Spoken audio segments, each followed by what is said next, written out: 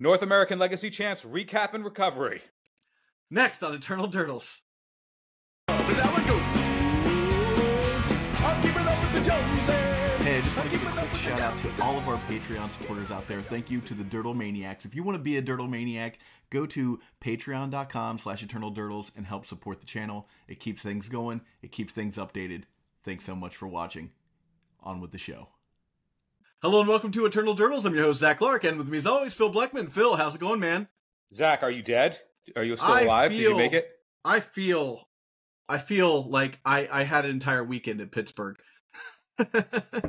Dude, not only did I play Control through all 9 rounds on day 1 and then play a bunch of challenges before and after, but then the next day, once I got back after a delayed flight, I went to Game Story and played the local. You are committed. A madman, Phil. We are committed to the bit. I'll say this. You know, you spent the day, the next day recovering by playing Magic. I spent the next day recovering by securing us a bunch of really sick interviews that we're going to have in the next week or so. Yeah, that'll be fun. We both did work. It was very cool to see everybody at Eternal Weekend. I mean, what an event, man! Like that stuff was awesome. Like Melee casually breaking down in the middle of the tournament as per usual. Yeah. It wouldn't be a major legacy event. It wouldn't be a big event if Melee didn't just crap the bed. If Melee didn't just outright fail, it would just we wouldn't have it wouldn't be considered a true legacy classic. Yeah. So we're gonna cover our round by rounds. You know, we'll go through real quick on that, and then you know, maybe we'll give it a good little deep dive on the top 8 if there's time for that. If not, we also will have a nice little featured episode coming up with the North American Legacy Champion. Yes. So we've got TK coming in pretty soon on the cast, and then we have another interview with Nick from the top 8, which we're going to splice a couple of interviews that I did during the show into this episode. So in between rounds, you'll just get a interview that I've done during the day on during the Legacy Champs, and then. Also, we have a Infect Symposium coming up with Fenris Cloud and Michael, who came in 19th place with Infect from Eternal Weekend North America. So we've got a lot of cool episodes coming up. So if you're not subscribed, this is a great time to subscribe. If you're a Patreon supporter, thank you. If you're not a Patreon supporter, maybe now's the time to look into becoming a Patreon supporter. We're doing a lot of interviews. We're getting a lot of stuff going for the next year, and I think there's a lot of really cool stuff in store. So now's the best time to support us. And for everybody who does, shout out to everyone who came out to us at Eternal Weekend. I'm always, it's still a weird experience surreal. When somebody comes. It's so surreal. You know, I do not consider us Magic famous by any means, but when somebody just would recognize us by our voice, which is really cool. And then it's like, oh wait, are you that? Like there were a couple of rounds this weekend where I played Miracles. I had my trademark Thwart in my deck. And I was playing, and people were like, "Hey, man, your altar deck is really cool." I was like, "Thanks, man, I appreciate it." And then at one point, at any point where I would thwart them, they would go, "Oh, you're that Force of Phil." And then, you could see that, and that was just so funny and such a good time. So it was a cool experience, and you know, we appreciate that our listeners are so passionate and so kind. That was really lovely to see, and the event was really, really fun. So let's get into it. If anything has kind of solidified how important it was to make the switch over to video, it was the amount of people that walked up to us and were like, "Hey guys, thanks so much." You know, people just were able to recognize us from the internet and the fact that our video exists. You know, I think we got a lot less of that when we were just an audio podcast. So yeah, and also we should turn it around too. Thank you to all of you for listening. Heck yeah. I mean, dude, that's the other thing, Phil, that really brought this home is we do a video, it gets, 200, 300, 400, maybe 3,000 views.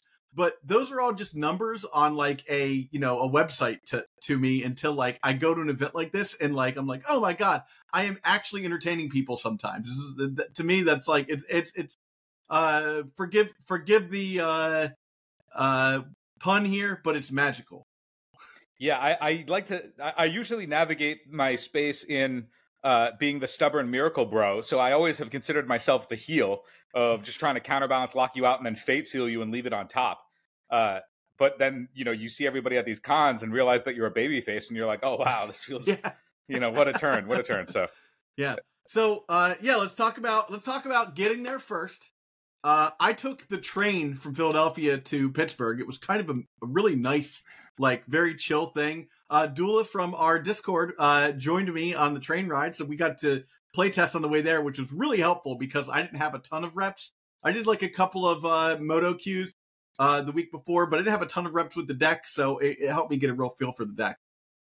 And I just flew in early Thursday. I played some challenges to figure out my final numbers as I calibrated. I actually moved off of Beanstalk and towards an Esper build of Miracles to play Drawn in the Lock, because what I found in my testing leading up to the event was that the version of Miracles that I was playing with Beanstalk was really reliant on Terminus having text. Yeah. And in the matchups where Terminus didn't have text, it significantly downgraded the power level of my up the Beanstalks, because it meant that I couldn't really convert card advantage in the same way as the decks that can just cycle their leyline bindings. So I moved I moved towards black. I played a bunch of Drown on the Locks, which were sweet, and they worked out exactly like I wanted them to. I played Orcish Bowmaster for the first time, and we're going to get into that.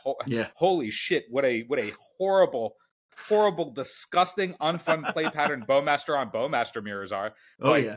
I'm never casting that card again. That was what an awful experience that was. Not even like that it wasn't good. It was just like, oh my God, like these suck. Like this just is not fun, interesting, or whatever. It was just like, all right. Well, anyway, we'll get into it. But I moved over into black. I had otherwise all of the good blue-white cards that you'd expect, with a black splash, a couple of fractures in the sideboard, and then Drawn in the Lock was really my main draw to black to give me the consistency of enough removal and counter magic for more open field than I expected. And luckily, across my tournament, I dodged initiative altogether.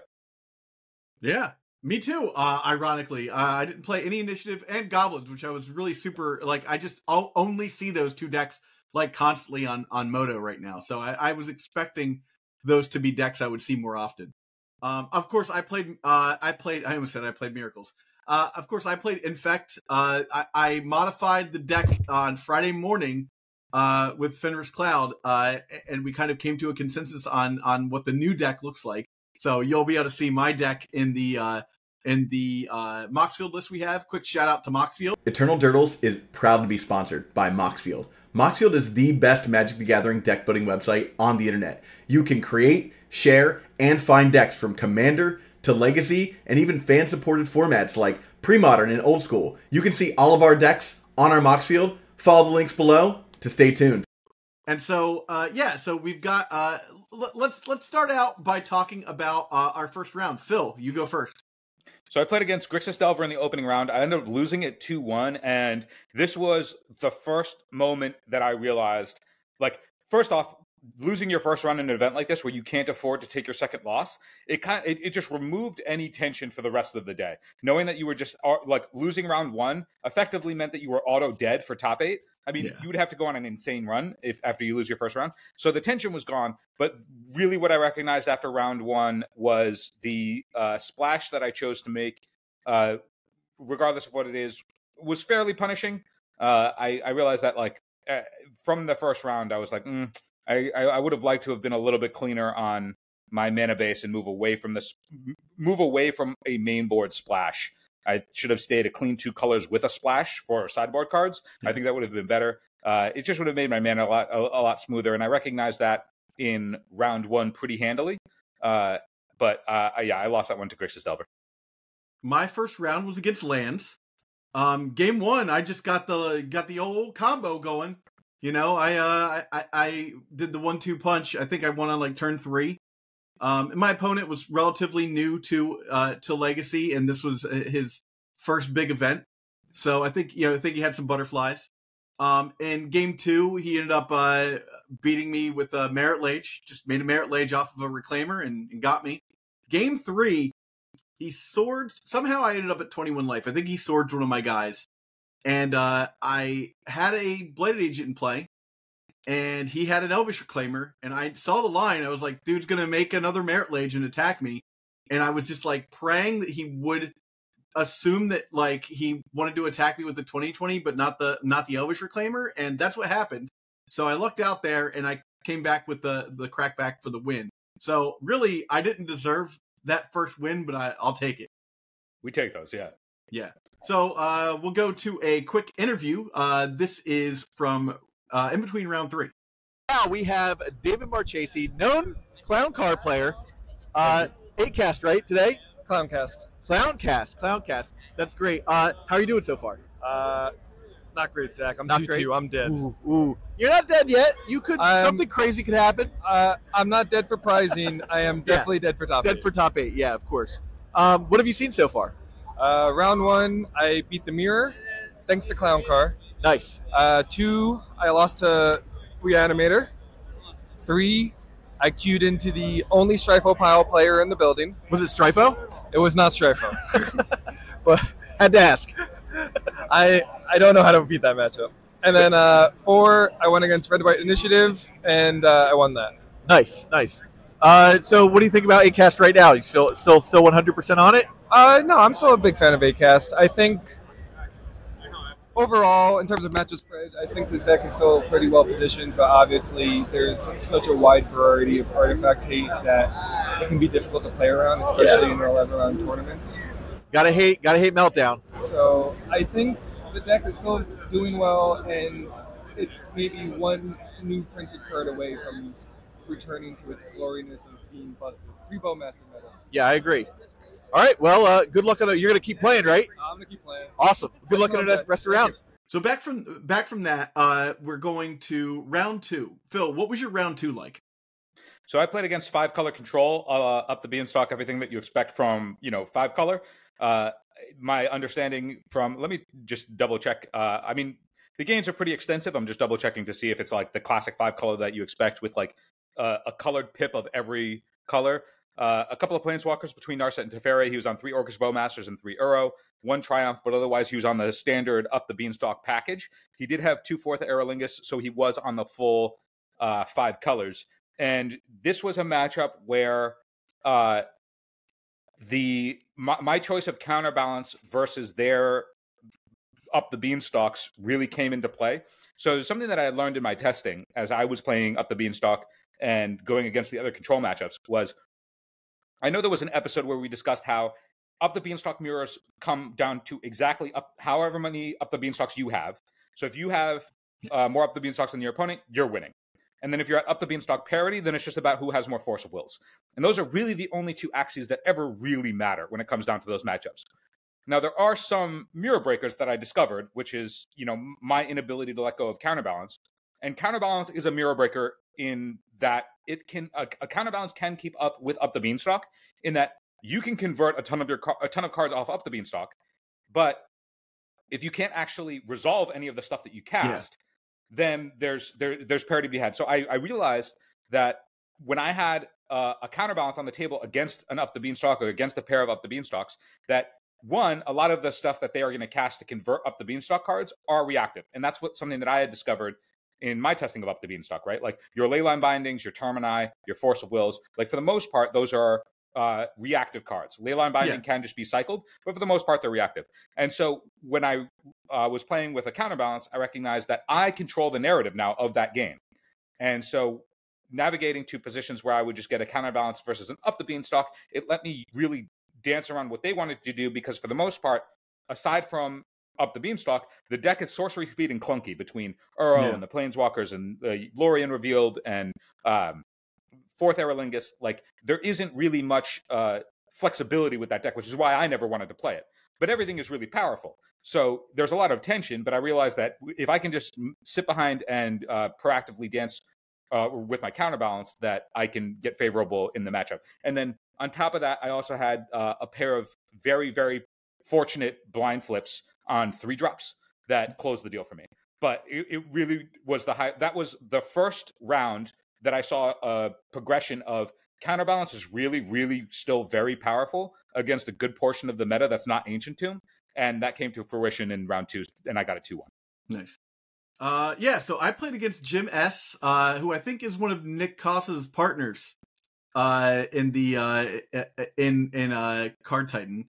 And he was on what it says he's on is 10 rack, but it was just Beanstalk. It was like bug Beanstalk or 4-color Beanstalk. I don't know what 10 rack means. So anyhow, this was a 60 card Beanstalk deck, and you know what's really good against the Beanstalk decks, Phil? Legolas's quick reflexes. Well, of course, Legolas's quick reflexes is very good. I actually only resolved it in game 1 of round 1, and I never needed it for the rest of the tournament. Either lost too quickly or won too quickly for it to matter, or my opponent never reacted to what I was doing. But you know what's even better is so much of the Beanstalk decks, the reaction to these decks is playing Leyline Binding, and Inkmoth Nexus just don't care. Yeah, that is non-land, true. You know?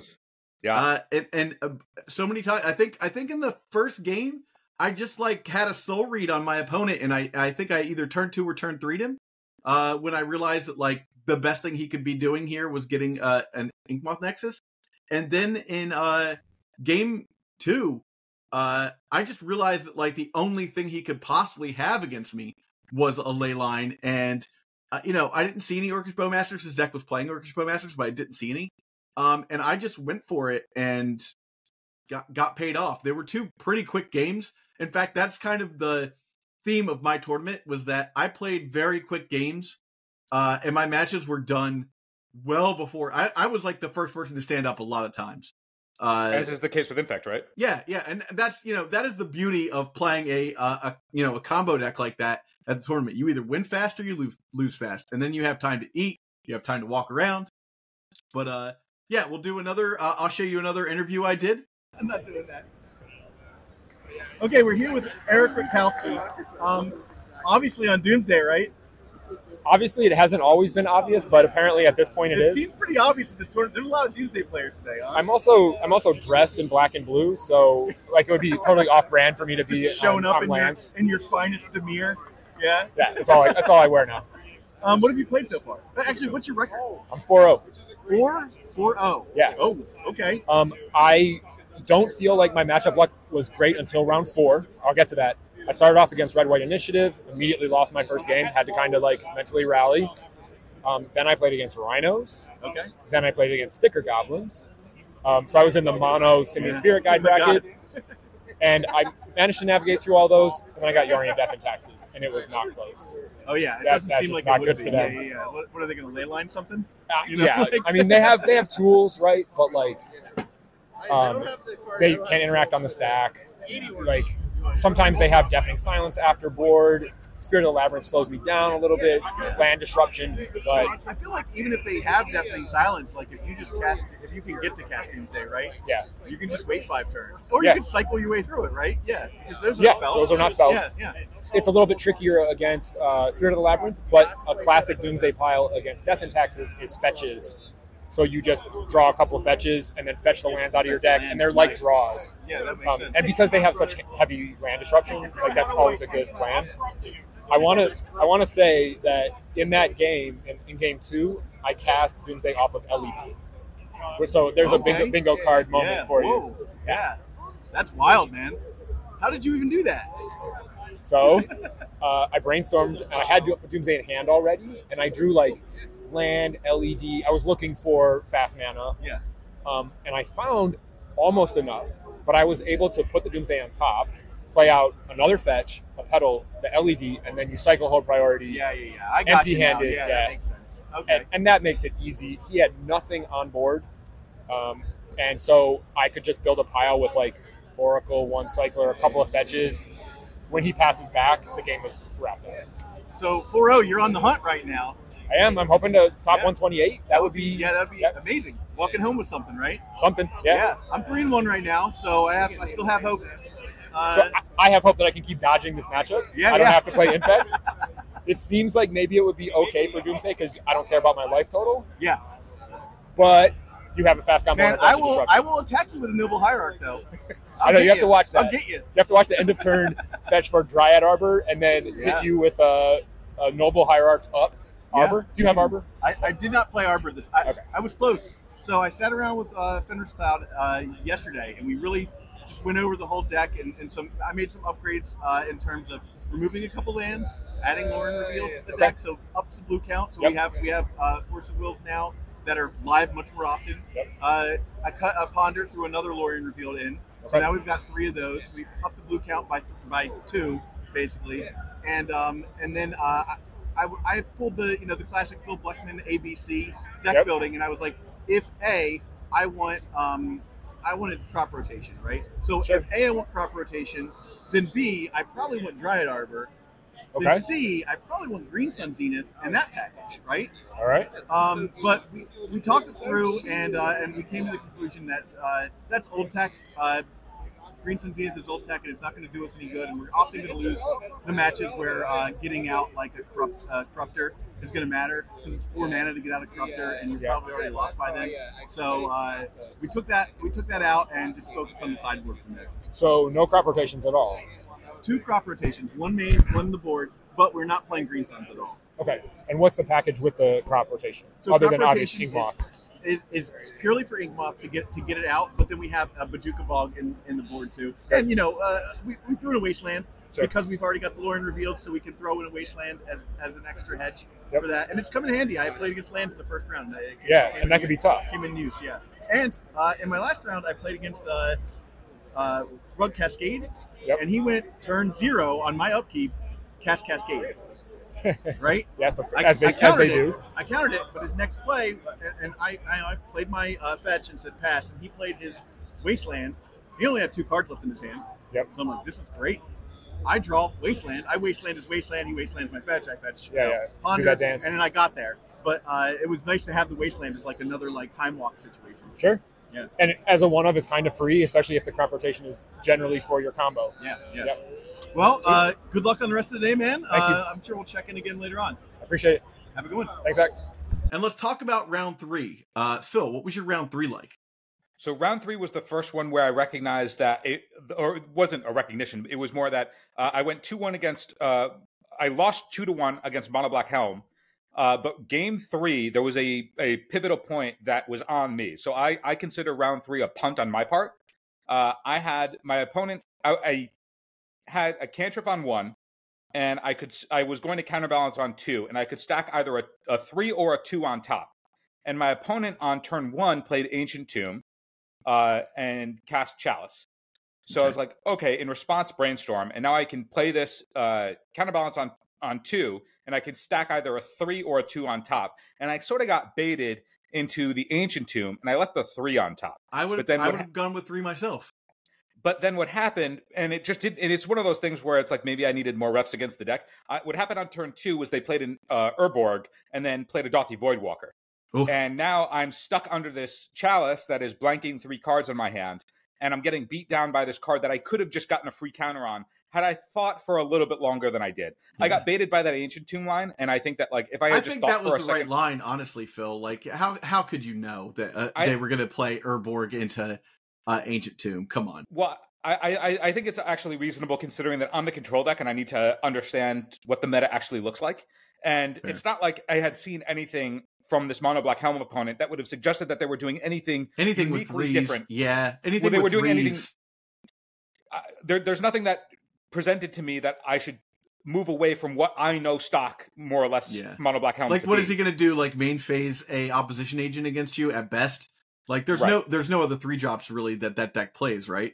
And at that early in the game, I think I'm mostly afraid of Dauthi Voidwalker and Orcus Bowmasters than anything else. I think you're right, Those are the cheap early clocks. So I could have stacked a 2 on top, countered the Dauthi Voidwalker, and then had 3 underneath if there was a follow-up opposition agent. And I stacked it the other way. Had I stacked it, had I just thought for a little bit longer, considering what the actual threats would have been out of that deck, even though there was an Ancient Tomb, I just didn't think about Urborg at all. Like in my considerations when I was debating between a 2 or 3, I just didn't consider Urborg in the slightest, and that's on me. That's my own punt. I could have dodged that, and had I countered as Dauthi Voidwalker, it would have given me access to my graveyard, which then would have paired well as I hit my land drops with my Mystic Sanctuary package. In which case, my cantrips being shut off by the Chalice until I can draw a Prismatic Ending wouldn't have been as punishing. So the fact that he had the Chalice to turn off my cantrips and the Dauthi Voidwalker, which I could have countered, turning off my graveyard so my Mystic Sanctuaries are off, means that I'm effectively locked out until I naturally drew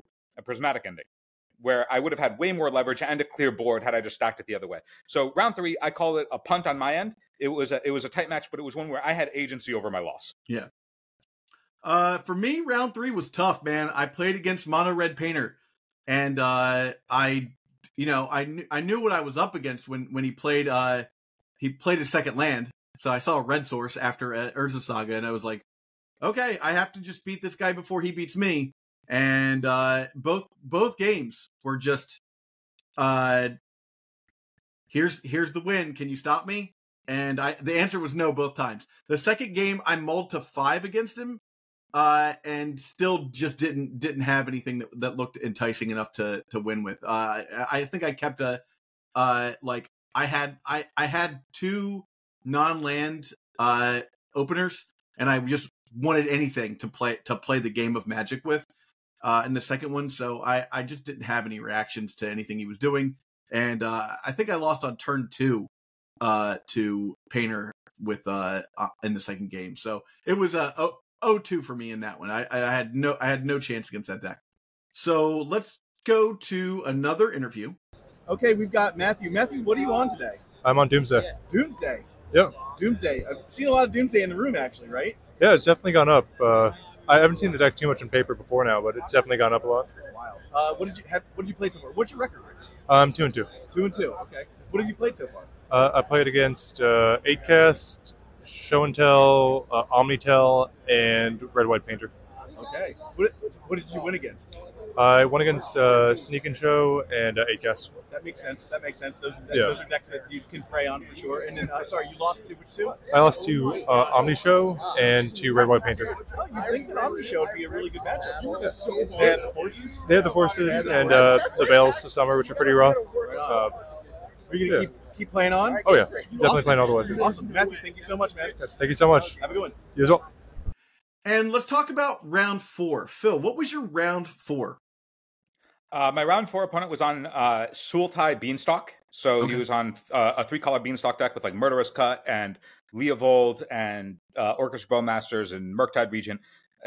Fairly a slightly more aggressive take on it. Like it wasn't full Beanstalk control. It was much more in the mid-range space that was leveraging up the Beanstalk alongside Murktide Regent and Murderous Cut.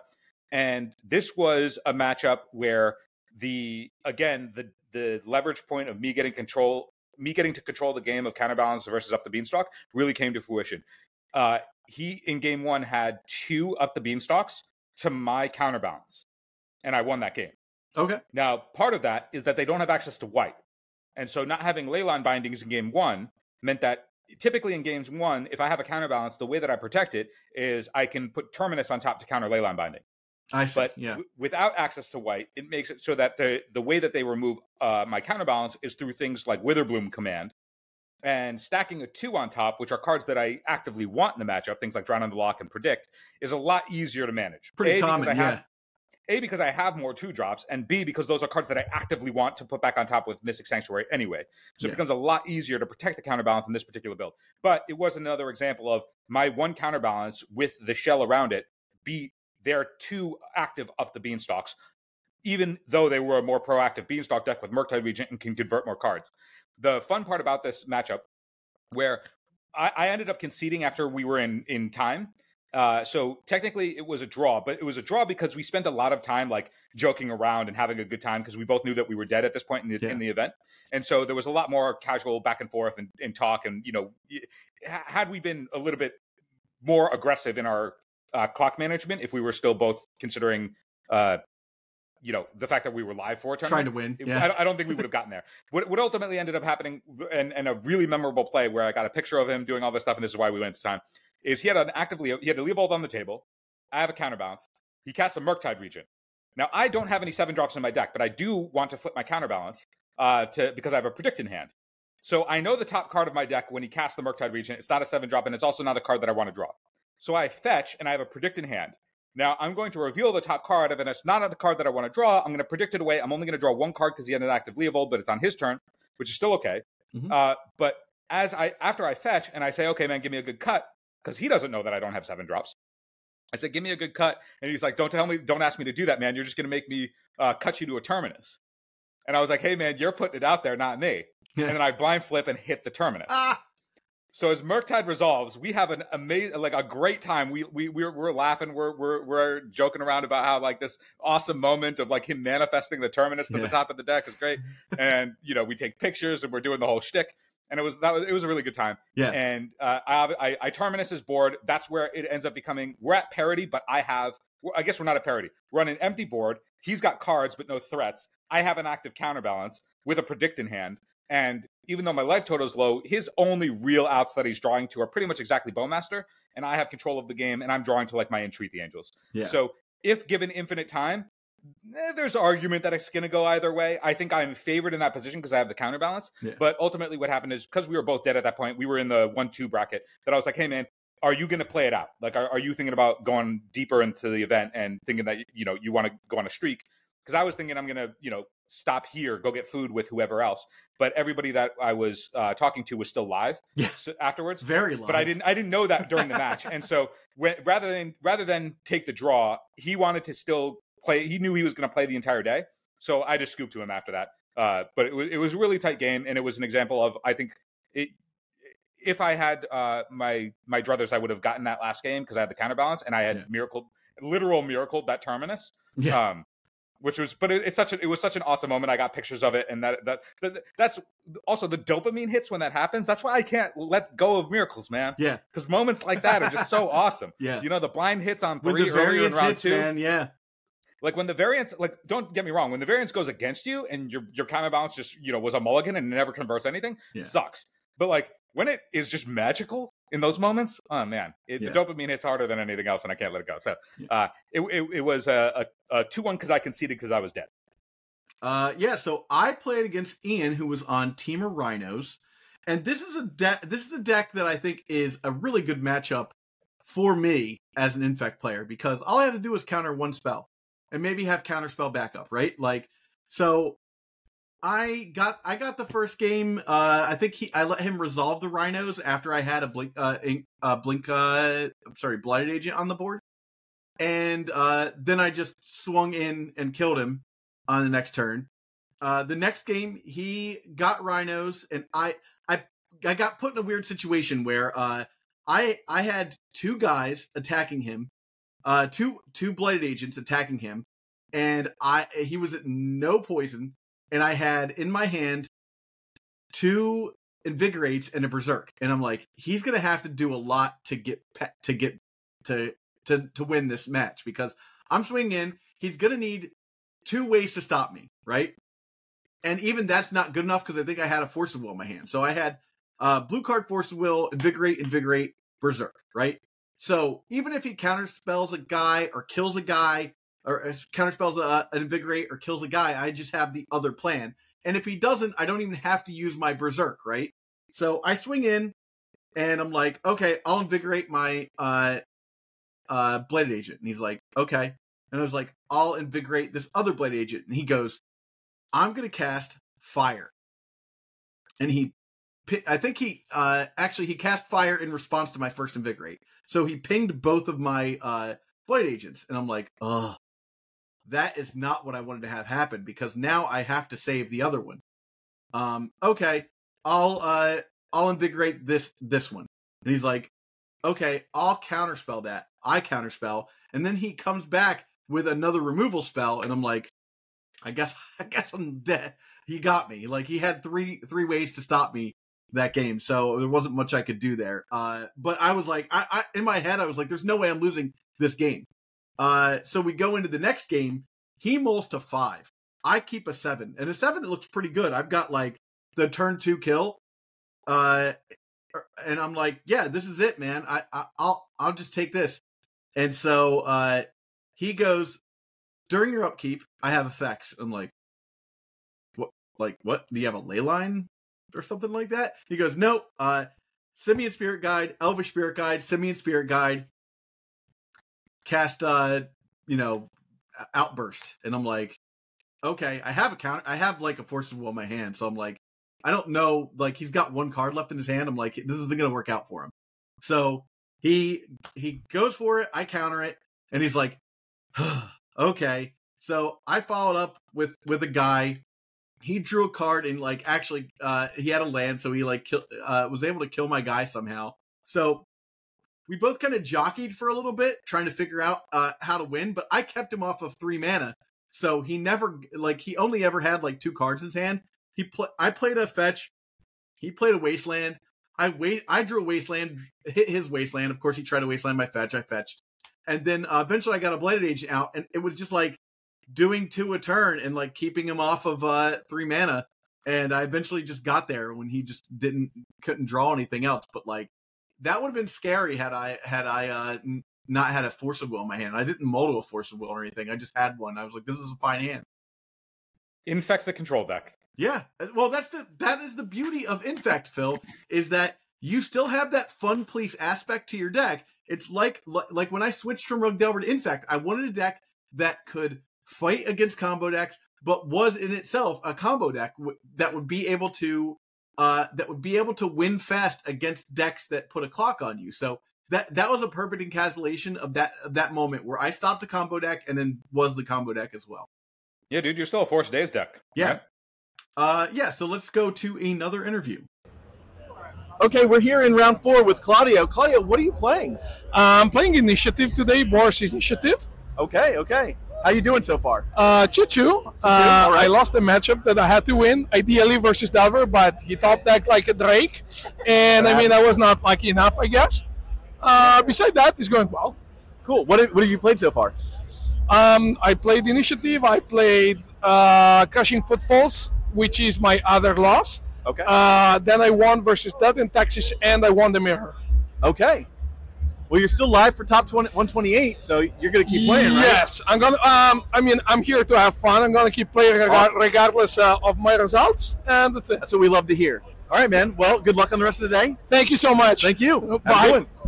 All right, so my next round was against Dale, who was on Mono Red Prison. And let me tell you, there's not a whole lot for me to say there. I won 1, he won 2, and the ones that Dale won were either I got locked under a Trinisphere, or I got locked under a Blood Moon. Even in game 3, I looked at my hand after mulling I mulled to 5, and I was like, I'm not mulling again. Like, I'm not going to 4. But I had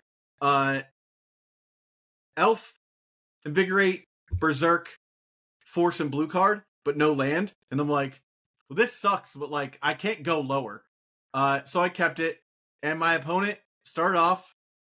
He played a land and said go, and I was like, oh crap, he doesn't have like a turn 1 Blood Moon against me. Amazing. So I draw. I get a Tropical Island.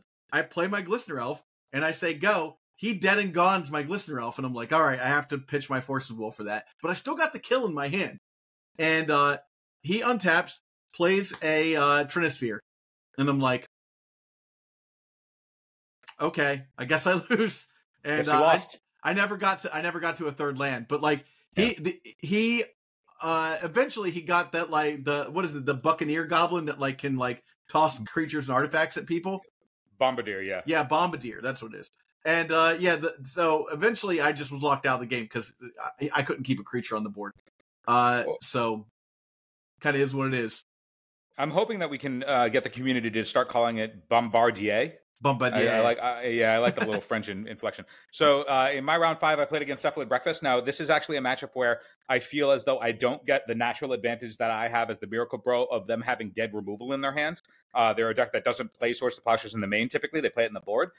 Usually in game 1s, I find that I get the natural advantage of your removal being blank, which means that if I can get a counterbalance to like stymie any brainstorms to help fix that hand, that there's just a bunch of natural dead draws that leverage me in game 1, and then I get to try and leverage that further in game 2 when I can bring in like triumphs and stuff. But not against Breakfast. So Breakfast is, I find, to be a pretty difficult matchup because they are just more, not only do they have a really condensed combo that also has Teferi, which is the bane of my existence, but they also have what's the silence? The Orm's Chant. Orm's Chant. They also have Orm's Chant and So they have Orange Chant, which gets to potentially turn off my counterbalance if I don't have a 1. They have a Teferi, which locks out my entire hand, and it's really difficult. And it effectively means that I have to like unload my removal on Teferi beforehand anyway, and then they just get to kill me. They're an Urza Saga deck, and that's also really difficult. Yeah. So they just have all these tools and also don't fall into the natural advantage that I get to have game 1s against other decks.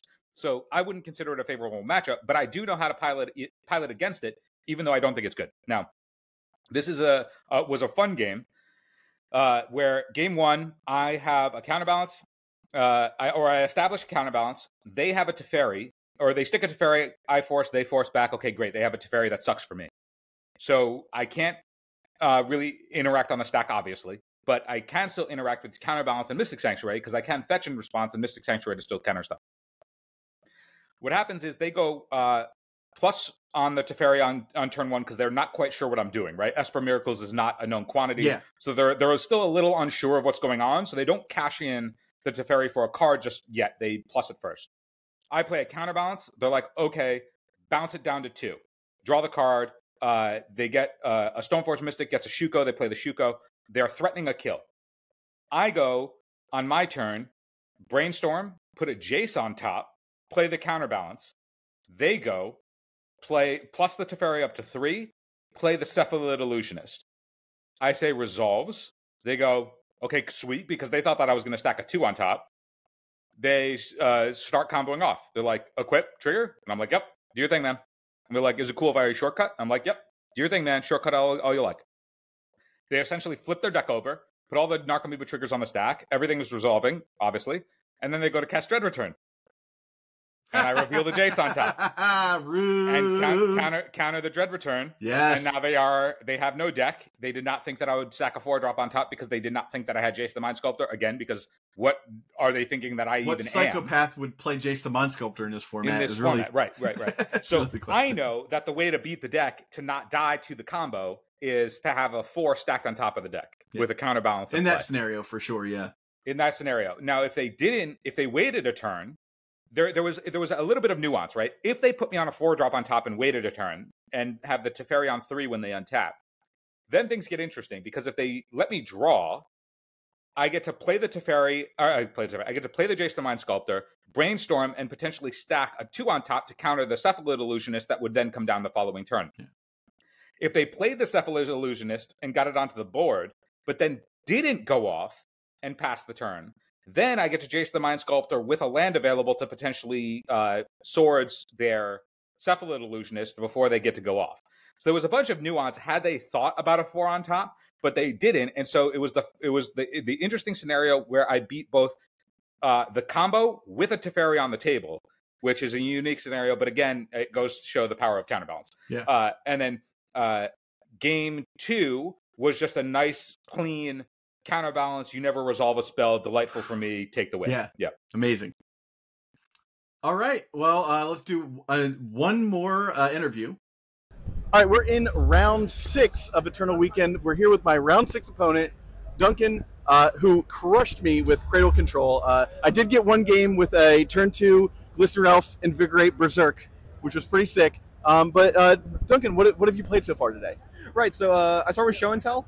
So I'm playing Cradle Control. It's like a mid-rangey green deck. It's like Elves if it's built to beat Delver, and not bad against Bowmaster. Game 1 I'm playing on Show and Tell. The matchup's really bad, but I ended up squeaking it out. I mulled into Atraxa one of the games. Nice. And it was pretty cool. Yeah. I got bodied game 1, and then game 3 we had a dirtily draw. I get natural order with Sword Shepherd. We get him. I play against Delver twice, Delver variants. The matchup's really good. You're kind of built to crush them. You have 4 Endurances and you have 4 Reclaimers with or Pachuca Bog main. So you're really able to keep them from doing anything, get under them. I played against my 2 losses were Mono Red Painter, who we had really close games. I don't feel too bad about those games, but he the game 3 I get double furied into Saga Text. It's okay. Fury seems pretty good against you, yeah. It's pretty solid. My other loss was to Mono Red Stompy. We had really close games. I win this game if I'm on the play.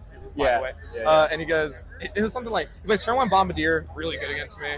And then he goes Pitch Fury, throw it at you, steal 7, and then he goes Pyrokinesis. And I'm like, all right, man. Yeah, whatever. You got me. I do play like that sometimes, and you kind of got to take your L's with Cradle Control. It's you're really a matchup deck where you're trying to you're trying to spike like your matchup rounds, and those matchups aren't bad by any means. I haven't hit like Doomsday or anything, which is what you lose to, which I'm lucky for. And I played against Infect, which I have Plague Engineer on the board right now because Delver, it was good. It was pretty good. Stop me from playing anything else. You name Phyrexian, it just like gets them. You get off the Narzen, and against Delver, you name Human, and it's questing Druid and all their 1-drops. Yeah, and it's like uncounterable through 3 Narzen. That wins the game a lot. So I've been really enjoying it. Awesome. Well, you're 4-2, so you're still live for top 128, possibly for top 8 if something lucky happens. Anyhow, good luck on the rest of the day. Yeah, I appreciate you. Yeah, absolutely. And my round 6 opponent was on Cradle Control. So I went from bad matchup to really bad matchup. Cradle Control is just a bear for me. Between the Griefs, which are not great, the Scam package, into Grist, Bowmasters is not impossible for me to win against, but it's not great. And on top of that, also just, having Fiend Artisan to go get Grist, to go get Bowmaster. Like, the whole deck is just built to stop me, and they're playing Snuff Out. It was a nightmare. That and amazing that I even won one game against Duncan, who was a complete gentleman the entire time, and really fun to play against.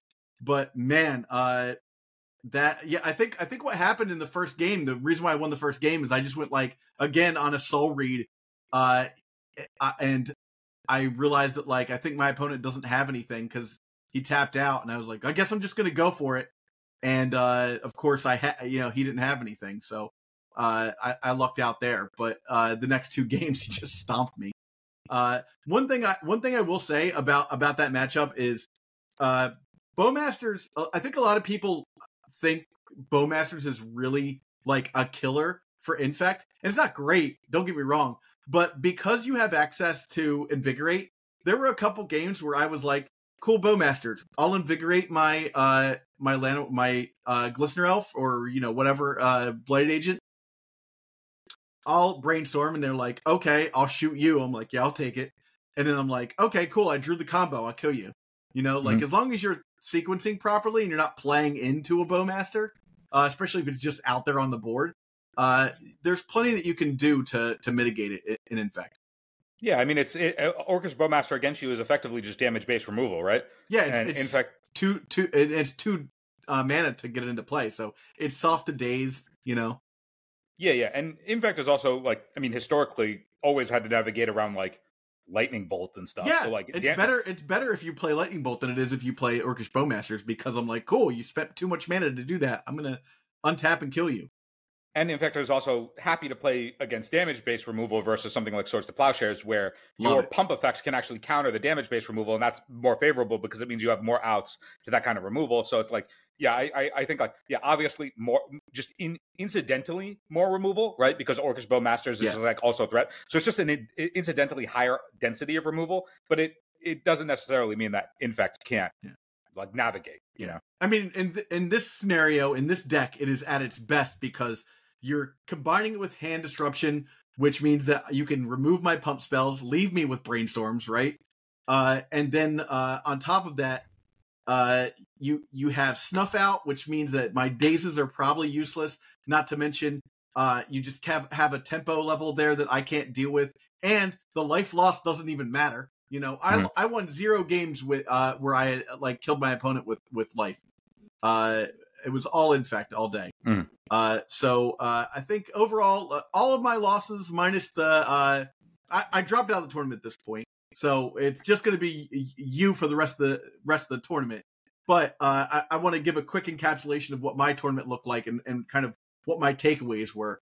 I think that my build was good, but I think what I need to do, so I was playing a 1 Spell Pierce, and you can see the list. I think that Spell Pierce needs to become a basic forest, because I mulled a lot. I mulled to 5 4 times during this tournament, and it was just because, I don't have any lands. Oh, cool, I have Lorien Revealed, but I don't have a land to make it work.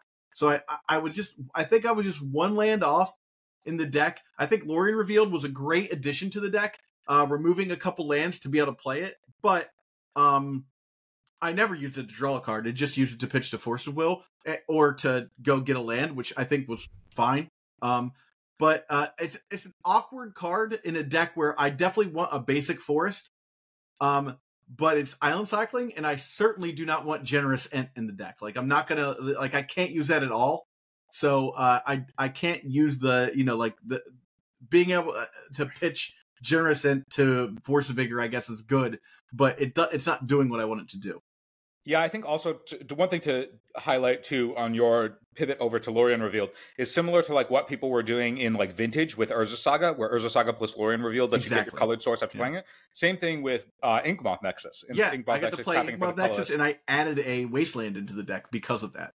Yeah, so like having the colorless sources be effectively ways to also turn on getting your colored sources to continue development is something that we didn't mention when you moved over to Lorien Revealed, but it is a highlight of like it's very it lets you play your Inkmoth Nexus on turn 1, knowing that you will be able to continue development without having to like cantrip. Or something. Yeah, I did convert Lorien Revealed off Inkmoth Nexus a fair amount of times. It allowed me to keep a lot more hands, but like I said, there were times when I just drew. I had 3 separate mold of 5s where I saw no lands, shuffled, saw no lands, shuffled, and was like, okay, I'm keeping 5. I think that I a better build of this deck, I would have done much better on the day just by the virtue of me keeping hands. Like if I'd have kept a hand against my opponent in that prison match where I had a land, I would have won. I was a turn off from killing my opponents in most of my losses, which is saying something about the deck. I think the deck is super powerful, and I'm on it right now. Like this is my deck right now for a while, I think. Well, also good thing to learn now, as like you recently moved into Infect again, right? Mm-hmm. So like you were getting more reps online, and then you got more reps here, and like recognizing these changes for your deck is also worthwhile because there's likely to be another significant legacy event in the first quarter of 2024 in your backyard. SEG Philly is going to have an event. Now they haven't released the schedule for that yet, but if there's a legacy 10K, it's going to be nice to have the adjusted deck list in the interim. And Phil, let's not forget the Legacy Cup at MC Chicago. That's right, and the Legacy Cup. So like, there's a couple of big events that are going to be coming up that having those adjustments is worthwhile. And then assuming that Karlov Murders at Karlov Manor, which is the set release in between now and then, doesn't do too much of a shakeup. I doubt that anything is really going to shake up Infect unless they give you a new busted pump spell that pushes him big and out. But like beyond that, I don't think there's going to be anything that's going to change your deck list. So figuring that stuff out now is worthwhile. Yeah, I think I'll have a lot more to say about the deck in the Infect Symposium I'm doing with Michael and with Fenris Cloud. So be sure to tune in for that. But let's go to your round 6, Phil. So my round 6 was against Grixis Delver. This is where I noticed that once I had done the math the night before on like how many losses you could take in order to actually make top 8, and the fact that it was 11 rounds, but it was a nearly 1,000-player tournament, and that's not a sufficient number of rounds for that number of players. So we figured out early on that if you take your second loss, you're just effectively dead, right? Yeah. Now taking your loss early. Once I was like sort of checked out of knowing that I couldn't really cash the tournament, so to speak, I don't think I played nearly as tight as I was, even though I had a lot of these fun plays. And that showed up here in round 6, where in game 1, I just punted. I threw away a Drown in the Loch for effectively no reason. And so I just auto-scooped. I was like, I just punted this. I'm not interested in continuing this game. I effectively time-walked myself, right? Not worth it. Yeah. But then I won games 2 and 3. This was against Grixis Delver because Triumph of St. Catherine is Nutter Butters against Grixis or against Delver still. So the fact that I had Counterbalance plus Triumph of St. Catherine, like the deck is really well set up to fight against the Delver matchups. If I just had built my deck to be a little bit cleaner in terms of its mana base and its curve, I don't think I would have suffered the losses that I did to Delver. I think that like my style of control is I can never beat Cavern of Souls, but I feel like I'm extremely well set up to deal with Delver and all of its variations. Yeah. So agree. As I adjust my build, if I run into Delver a lot in future tournaments, I think that's going to be favorable for me. I'm happy to never run into Cavern of Souls, but round 6 felt pretty ABC. Punted round 1, boarded into Triumph and leveraged counterbalances in game 2 and 3. We danced back and forth, but ultimately I got there. Let's go to the final interview I did for the day, which includes the one of the finalists, not finalists, but Nick, who made it into the top 8. All right, we're here with Nick. Yep. Nick, you are. What's your record right now? What round are we in? We're in. This is round 9. Round 9. 7-1-1. 7-1-1. You were just at a feature match. Yep. Yeah. Just beat Hatfield, who's on Paradoxical Outcome with Transmute Artifact, part I hadn't seen in literal years. Whoa, Transmute Artifact. Yeah, literally. Yeah. It's Transmute for the ring, it seems like. Mostly. Transmute for the ring, not for what? Time Vault would be the card I would think. That'd be the good one. This is wrong format, right? I would be dead. Yeah. I would have been dead a long time ago. I'll take all the turns. Yeah. Oh yeah. Yeah. So what are you on? I am on what I call 4-color garbage pile. It is, it's essentially, I don't like Delver. That doesn't flip. We have 22 instants of sorceries. I cut that a long time ago. I played Bowmasters and Druid, and that's it. You just go over the top. You're out there seeking the beast and throwing bows. I got you, yeah. It's really good to have both. It's really been strong. I don't doubt it, especially seek the beast into a Bowmaster. So we're talking 4-color? Yep. 4-color, we got not white. No. Everything's white. Mana's pretty bad. I have 3 Volks, 2 Cs, 2 drops. Okay. I have lost access to red today. Ooh, yeah. It was okay. Been there. Yeah. Yeah, you're like, I'm never casting a red spell again. My hand is on Holy Heat and Pyroblast. Thank you. Yeah. Oh. But you've been slogging through, man. X1 and 1. Yeah. God damn. So you're still live for top 8? I think so. Holy shit. I think so. I think I need to win out. I think I need to win out. I think you better win out. Two more rounds tomorrow. Is it just 2 more rounds? 11 rounds. Yeah. Okay. That's not too bad. Rock and roll. Yeah. That's easy. Then cut the top 8. Yeah, you can win 2 more rounds. I think so. I think so. My goal was 128th place. Exactly 128th place. Yeah, exactly. So I think we're okay. Yeah, you're doing good. You're doing good. So what was your loss? Lands. I misplayed. I told myself not to do this anymore. I did it anyway. Do not wasteland lands with an open green. Don't do it. Don't do it. They'll crop rotate every time. Every time. Rotate in the tabernacle, you lose. It was so bad. It was such a misplay. I don't think it's a good matchup anyway. I don't feel too bad, but that was a stupid misplay. As soon as I did it, I was like, I've had these talks. Yeah. I told myself this. I know this is wrong. You live, you learn, you win 7 more rounds. Yeah, exactly. Yeah. That sounds great. It's been good. Good luck tomorrow. Thank you. Tomorrow. Yes, no more rounds we're done today. We're done today. Which we need. Good luck tomorrow. Exhausting. Yeah, I'm exhausted myself. Yeah. All right. Well, good luck. That's all I can say is good luck. Yeah. Thank you so much. All right. Yeah. Have a good one. Tomorrow goes well. Have a good one. All right. So round 7. At this point, I have dropped from the tournament. I entered a side event that started at 4:20, and I played against a Death and Taxes player. And I did fine. I won that round, but I feel like again it was one of those things where my opponent punted, and I was given a round. So I feel like asterisks on that win. Same thing with the round 1 win I had, where like those easily could have been losses if I played against somebody who was a little more savvy with their deck. And I stayed in the main. I played all 9 rounds, even though I thought I was going to drop earlier in the day.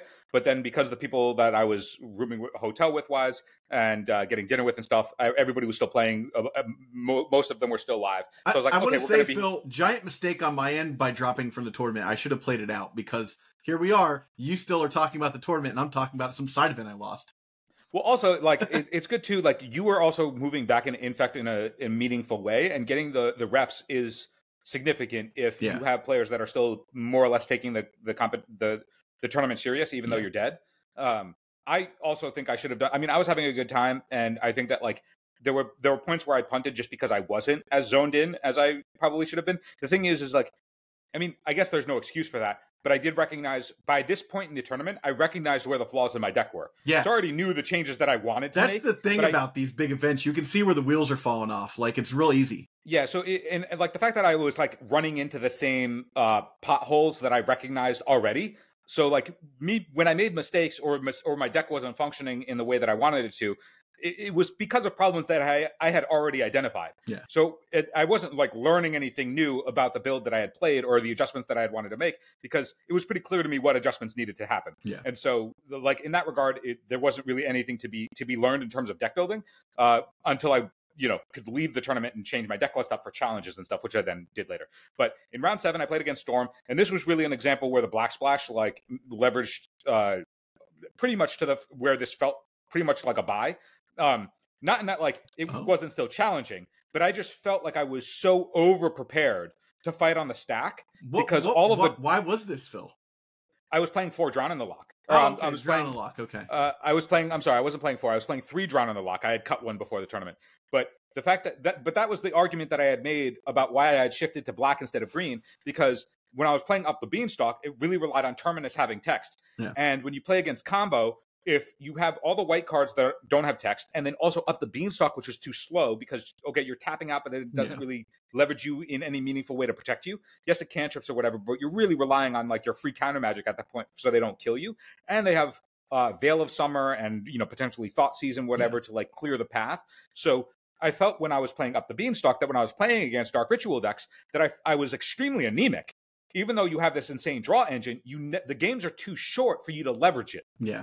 And that's why I had moved away and audibled onto black, because I was like, what I really want is, when I was playing Up the Beanstalk, I noticed that like, okay, you have like your Force of Wills and you have your Termini and your white cards, and then you have Beanstalk in the middle, but Beanstalk by itself doesn't actually salvage you anything unless the games are going to go long enough for you to leverage the card draw off of it.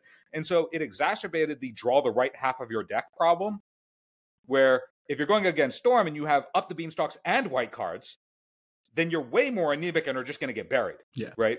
Whereas when I was moved over to black and I was playing Drown in the Lock filled the gap that the Up the Beanstalk didn't, which was, okay, now it doubles both as removal and counter magic, but it doubled down on the fact that I'm going to be soft to Ancient Tomb, because Drown in the Lock requires them to have stuff in their graveyard, and Ancient Tomb decks don't really put that much stuff in their graveyard. Nah. And even if they do, their curves are a lot higher, like stupidly higher.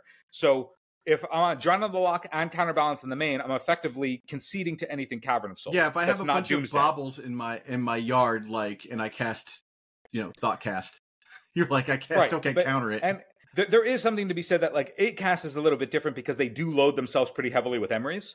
Yeah. But anything that's in the space of like, if you are a non-Emery Ancient Tomb deck, those are the matchups I really don't want to see. I don't want to see Cavern of Souls I definitely don't want to see Initiative. I just can't beat that deck. I don't want to necessarily Goblins because now that Goblins is mostly effectively just an aggressive show and tell style variant that happens to have Cavern of Souls, I don't necessarily want to run into that because I'm at the mercy of whether or not they draw their Cavern of Souls. Yeah. But if it's also like really advantageous for them to be on the play, and so it's exacerbated in that way too. So it's like, in that regard, I'm like hoping to dodge those decks. But we talked about that in an episode before the tournament, where it's like you have to assume that you're going to dodge, right?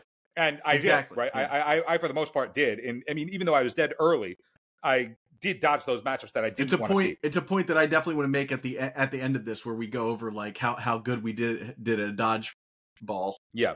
So in this matchup against Storm, having access to Counterbalance, plus Drown in the Lock, plus Force of Will, plus Snapcaster, and then post-board I have like Flusters and stuff. Like, I'm extremely well set up to fight on the axis of stopping you from just blitzing all of your stuff in a turn. Yeah. And the fact that you're not putting any pressure on my life total and you're not wastelanding my lands means that I'm going to get to develop as long as you don't kill me. And so having that much density meant that they never really got to string enough together because my walls were never down, because the build that I brought didn't ever put the shields down in that regard. And so in the same way that I don't want to ever run into Ancient Tomb in this event, I was happy to run into Storm because they are not beating me on the axes that I can't fight on, right? They are fighting in exactly the axes that I want to fight on, which is on the stack. Yeah. I want to fight on the stack. I have a lot of free counter magic. I have Counterbalance, which is really powerful against them to keep them from having Veil of Summer turns. So it's exactly the lane that I wanted to fight in. I did. And even though like the games there was some amount of back and forth where they tried to make moves to go off, I just had enough shields in the way that they couldn't actually break through. And Counterbalance, again, was a highlight there. But it was really the difference between if those Drown in the Locks were up the Beanstalks, I'd probably lose this round. Yeah. So my next round of the side event was against Claudio, who was on Mono Black Scam. We already saw the result of that because he was one of the people I interviewed. So what did you see, Phil? In round 8, I played against Teamer Delver. Now, this was an example, again, where I ran into what the pit holes of my deck were.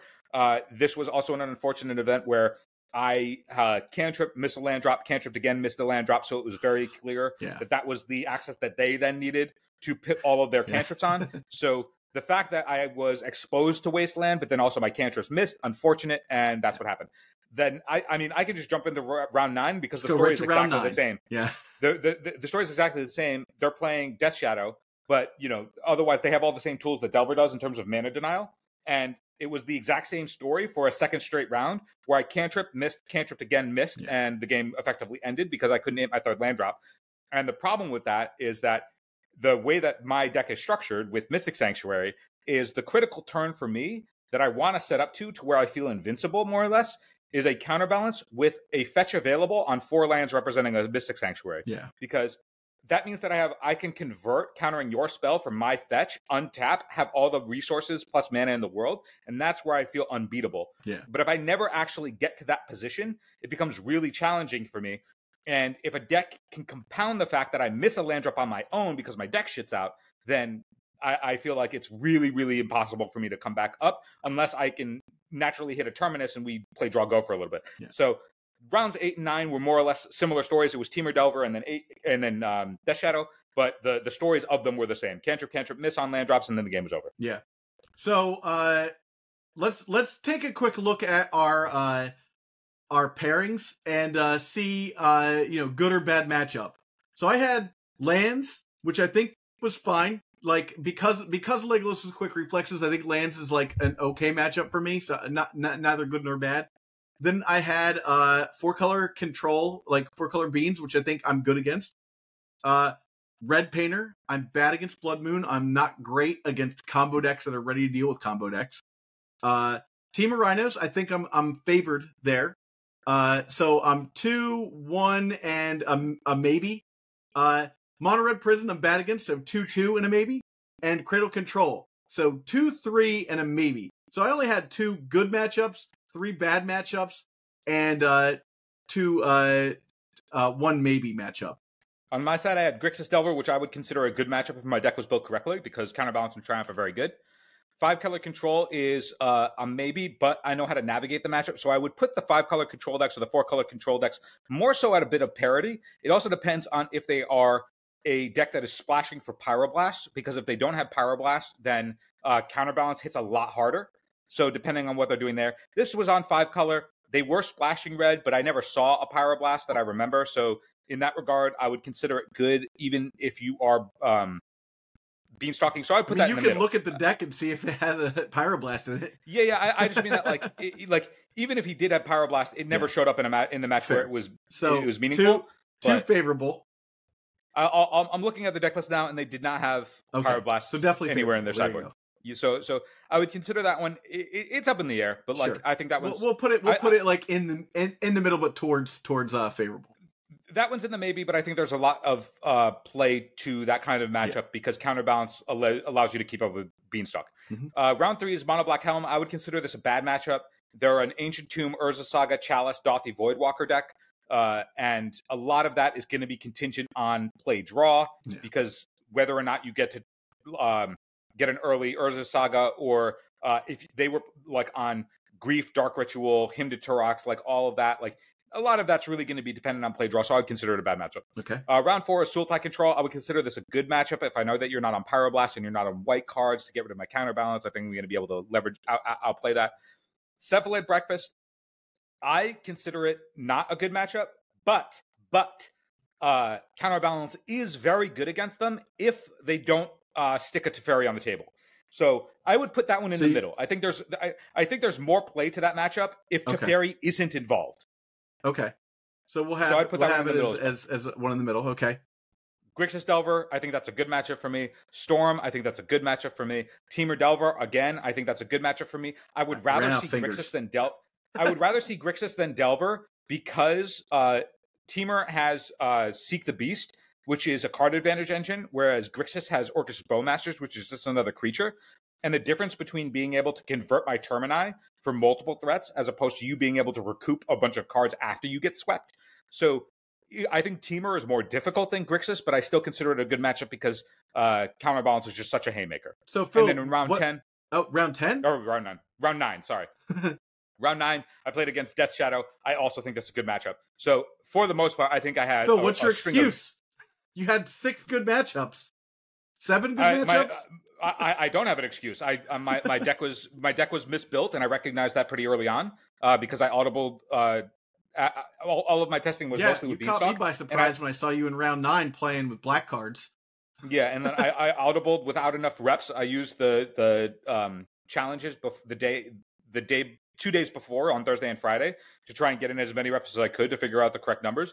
I don't think I figured out those correct numbers because my own choices of cards and the mana base that I had submitted led to at least 2.5 losses. Looking at it, yeah. And if we look at that matchup that I didn't concede, I was technically 4-4-1. But I would say at least 2.5 matches were my own fault on my own build, not anything that was done in game. And so if we look at it in that regard, if I go from 4-4-1 to 6-2-1, that's a very different outcome that could have been avoided had I just put in more time on the choices that I made. So yeah, no, there is no excuse. Full responsibility on my end. I could have had a better tournament considering that. I mean, granted, like if you're winning, you don't necessarily have these matchups. Like, you know, the trajectory changes with every win or loss. Of course. But assuming that I ran into this, regardless of what my outcomes were in each matchup, this is a very nice tournament for me to run into. I never ran into Blood Moon. I never ran into Cavern of Souls. I would have taken those matchups in a second. Exactly the kind of field that I want to run into. Yeah. So for the most part, like it's 100% on me, and that's okay. I don't believe necessarily, but I don't think I made any major errors in play. I didn't see anything that like I walked away from the table going, "You idiot, dummy." Mostly I just didn't like, I had openers that were not great and had to mold down to a subpar amount of cards and, losing to Blood Moon, like that's, and that's what Fenris Cloud said, that like the deck does fold to Blood Moon right now. So I think for me, the biggest thing for me is to get more used to the deck. And like I said, I probably made some mistakes here and there, but nothing that I walked away from the table going like, "Oh, you dummy. Like, why did you do that?" So I think, for this, I kind of want to give myself a bit of a resolution. I want to do good. I want to have I want to play all the rounds next Eternal Weekend, but I want to do well. I want to look at next Eternal Weekend as sort of a proving ground for myself. And I'm going to be looking at other tournaments and playing a lot more actively. I re-upped my Moto account, so we'll be dropping some videos of me playing Moto poorly soon. But I think I'm kind of making a resolution for myself that I want to start really taking this seriously and come up with a good result. Yeah, now that you're also in a position where you have a bit more stability back in your life. Yeah, right? I have a job and stuff. Like, look at me. It'll be a lot easier for you. Yeah, it'll be a lot easier for you to do that sort of thing. Whereas, like before, when you were trying to both simultaneously prep for Eternal Weekend and also get your stability back after an unfortunate layoff and building the channel. Okay. The channel's built. It's like the channel's built now, so we can. There's a bunch of things that you had going on that take precedent over one tournament. Yeah, and so next year should be a more stable year, and you can commit to figuring out the proper build and getting in the proper reps and being more prepared and having your sideboard mapping cleaner and getting in those higher stakes reps under you. Yeah. Well, Phil, do you have anything else you want to add in?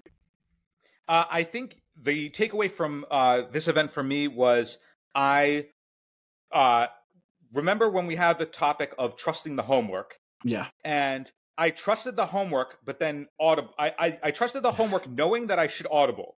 Yeah. But then I didn't allow myself enough time to test that audible to then trust my homework again. So that's something you scrapped your science fair project and started a new science fair project with not enough time. But the thing is there is something to be said that I think the trusting the homework part that we talked about, I executed well. Yeah. But the part that we didn't talk about is in the event that you have to, your homework is saying that you need to pivot. What do you then do when you pivot? And that's where I think it's like, okay, going into a next event, if I need to get that sense of is this working or is this not working sooner, and commit. Yeah. And committing to the build and then figuring out what that actually looks like a little bit further out. That way I don't run into this position where if I could go back again, I registered 2 Orcish Bowmasters in my deck. During the challenges, I was playtesting 3 Orcish Bowmaster. And I recognized that this felt anemic in my deck because I'm not pressuring the life total in the same way that Delver decks are. Yeah, and even I think you would have been better off with like a Hull Breacher or something. I think I would have just been better off further supporting the shell that my deck wanted to fight on, which was Counterbalance. Yeah. And if I could have gone back, what I would have swapped is the Orcish Bowmasters for just more Portents. Yeah. I would have just shifted back to more of what that shell was. And had I had and I noticed that like the time that I had given myself in those 2 days of challenges before the main event, I was on that trajectory. Yeah. I started at 3 Orcish Bowmasters. I went down to 2 Orcish Bowmasters. And then while I was playing the main event, I recognized I don't want these Bowmasters in my deck at all. And had I had just a little bit more time, literally probably another day's worth of testing in challenges or, testing regardless, I probably would have gotten to that conclusion because it didn't take me long in the main event to recognize it. Yeah. It took me literally 2 rounds. Yeah. And you were like, okay. And now I'm like, okay, now I'm stuck with this. But had I had gotten those 2 rounds just right before, I might have made that switch. And then that might have made the difference between going 4 and 5 to going, 6 and 3, which is a wholly different outcome. That's potentially a top that gets me into cash, right? Yeah. Like it's really those subtle nuances. And I think that was really the thing that I learned, which was I trusted the homework, but then I wasn't prepared to deal with the pivot after trusting that homework. And going into the next thing, I need to do like, if you pivot, you need to pivot faster and commit to what you're going to do. So give yourself a deadline before a tournament where you're not going to audible on. You may like change like a couple of slide board slots as you're figuring it out. But you're not going to. But I overhauled a lot. I went from green to black, and that changed both. It didn't necessarily change how the play deck patterns of the deck completely. I wouldn't say it changed it completely, but it did change my matchup suite completely. Yeah. Right? Like the matchups that I'm really good against versus the matchups that I'm really bad against. There's some stuff that I'm obviously really bad against just because of the axis that they fight on, a la Initiative, Cavern of Souls. Sure. But then the matchups that I'm really good against, that also changes where I'm like, now I feel like I'm better set up against Delver. I feel like I'm better set up against Storm, but I'm going to be a lot softer to anything related to Ancient Tomb because I can't necessarily keep up on cards in the same way that, if they're Urza Sagaing and all this other stuff. So that's the lesson that I took away from this, which was still good, right? Like we had an eye going into the tournament, and I think the stuff that we found and talked about, I do think was correct. And I think afterwards, I just realized that there was an additional step that we didn't talk about, which was discovered, right? And that's why we play and that's why we learn. So ultimately, though, I would give myself C+, B- on the prep and execution. There was. I think our prep was slightly flawed, but on course. And I think my actual execution was fairly medium because of my my lack of time on the switches that I made. Yeah, I have 2 more points that I want to make. One's a fast one. This is a great time for you to support us via Patreon. You can check out the link below at patreon.com/eternaldurdles. And then my final point is, Phil, do you remember when I talked about the difference between Asia, Europe, and North America, and what my feelings and thoughts were about those 3 places as far as deck construction was concerned? Why don't you recap? Yeah, so I said that I think more non-permanent based like Storm combo exists in Asia. Lands is more prevalent in EU, and tempo is more prevalent in North America, and that is exactly what happened. So if we look at Asia, let's see, spell combo is 8.3% versus 9.3. Oh, sorry, I'm talking about combo total. So we're looking at about 20% in Asia. We're looking at about 20% in the EU, and then in North America, we're about 20%. But there's a little bit more Storm combo in Asia. Now, if we go over to tempo, we got 20% in Europe. We've got my dog barking in the background. We've got North America has 24%, and Asia has 22%. Relax, dude. So just a little bit more for the tempo decks in North America, but I was not incorrect. Yeah, I had some conversations too with people after the tournament was effectively over for me, where I was talking about how I moved over into black, and that situated me a little bit better against combo. And they were saying that these were with people who had traveled to EU. They didn't go to Asia, but they traveled to Prague to compete in that tournament weekend. And they were like, no, like when you play in North America, you're going to run into much more of the Beanstalk decks and the Delver decks. Like they were like, that was their expectation, and they said that that's more or less what lined up for them. Yeah. And that seemed to be pretty consistent with most of the people that I talked about that had played in both. So that's if that's the case going forward, it's a good thing to keep in mind. Yeah. Because we're going to be playing in the North America ones, right? We will be playing in North America mostly, yeah. Yeah. All right. Well, I think that does it for us. Like I said, tune in. We're going to have a couple more interviews. We're going to milk this Eternal Weekend thing for as long as we can. So thanks for watching, everybody, and have a great day, and I hope you did well at Eternal Weekend. Here is a playlist of our interviews. You can check those out. They're excellent, and you're going to learn a lot, and you're going to meet a lot of the great people that help this community grow. Thanks so much for watching. Have a great one. Bye.